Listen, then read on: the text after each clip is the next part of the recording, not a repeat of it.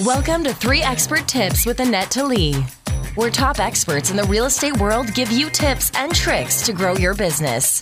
Here's your host, Annette Talee. Now we go to the part of the show where you're going to give me 3 expert tips. And I was talking to Whitney, and he's going to give us 3 tips on how to maximize your productivity using a VA, a virtual assistant. Virtual assistants have changed my business, and a few things that you need to know. Well, doing a daily podcast pushed me to grow a team that weren't all in the office, right?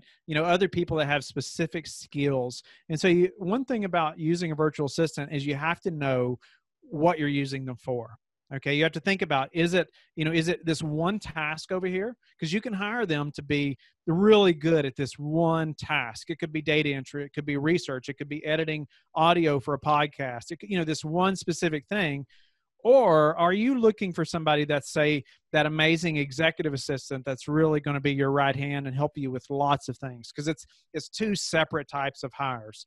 Okay. This person over here, that's the executive assistant, I'm going to do a background credit check on, and, maybe a series of interviews, and different things, because they're my right hand, and they play such a large role, and they have access to lots of information, so I have to know who they are. And I want to make sure there's somebody that's going to stay long-term, where this person over here, they may do something for me numerous days a week, but it's just this like one revolving task. They don't have access to systems or portals or emails or CRMs, things like that. But, so I just need to know that they're skilled at that one thing, right? And another thing you need to think about is when you're advertising for a VA, your job description is key. So, the title and the job description, you want to be very detailed in what, and what you're looking for, what you're using them for. They need to know right away. And because you're going to waste a lot of time interviewing people if you didn't have a good job description. Okay. And in that job description, I always like to make a way for people to stand out. Okay. So briefly, in maybe like a half a sentence in the last paragraph of my job description, I'll have a list of things I need them to be able to do or be good at, depending on what it is. But I'll even, especially from like this executive assistant position, I'll put a little sentence in there that says, if you're serious about this position, send me a video application. Okay. And I won't say anything else about it.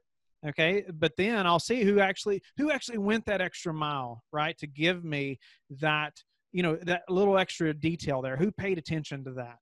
I may also read it. What's that? Who read it completely? That's right. That's exactly right.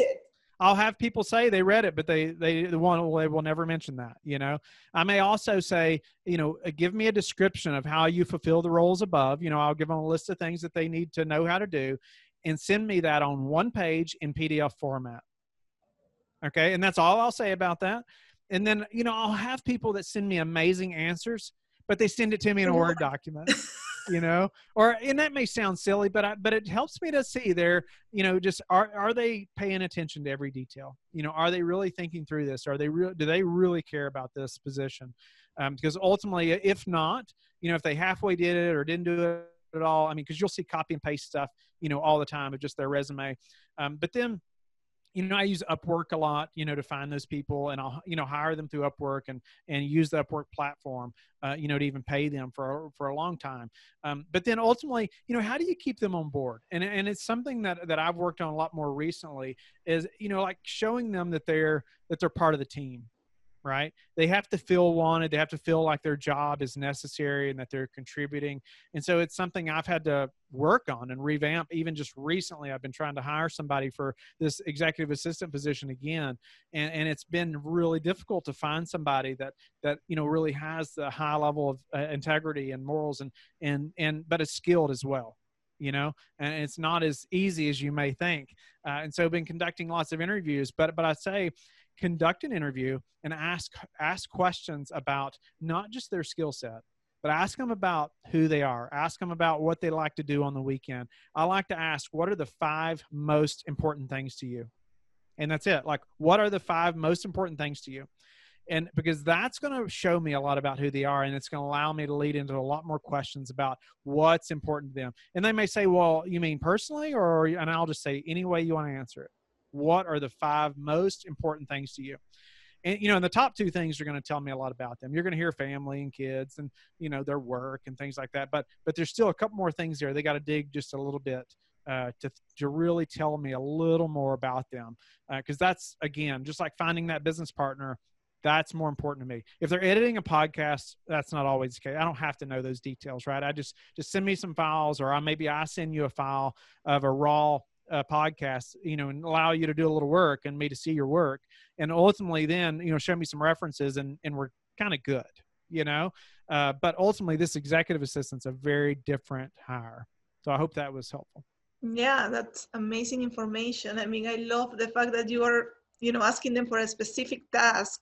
And then if they don't do it, then they are not paying attention to detail. If a position that you are looking for, you need somebody that needs to pay attention to the detail, then, you weed out a lot of people that didn't pay attention. That's right. You can spend a lot of time doing interviews and you didn't have to. Right. I've been hiring and using a lot of, virtual assistants in the last 6 months. And one of the things that was driving me crazy is like I would send them all these things I want them to do, and then I would get the result and it wasn't 100%. So I just made a list, and it was like a checklist. Before you send me a file, check that all of these things are done. And it was like problem solved, right? Wow. Because they had to do this before, like it was mostly for editing of the videos. Check the quality and check that the logo and check that this is done, and the music and the sound and the volume. And I would hope that you didn't have to do that. You know what I mean? Like I would like to find somebody that knows to do that before I have to tell them. Right. But, it was for me, it was also, starting to do it. Right. So I had to do like a system. So I did the first video or the first couple of videos by myself. And then I was like, how do I get somebody to do it the way I want it? Right. Yeah, so then I made this guide of what I want, but then I really like working with him because I work with other people, but I didn't like necessarily working with them, but I like to work with this guy. So I said, okay, if I make you a checklist, then he's doing it awesome since then. So I guess I understood how the system works. I heard a lot of people talking about have your systems before you start hiring other people. And I really didn't understand what it meant until I did that. And I'm like, oh, okay, I guess that's a system because then he can follow it and then we're going to do it. Sure.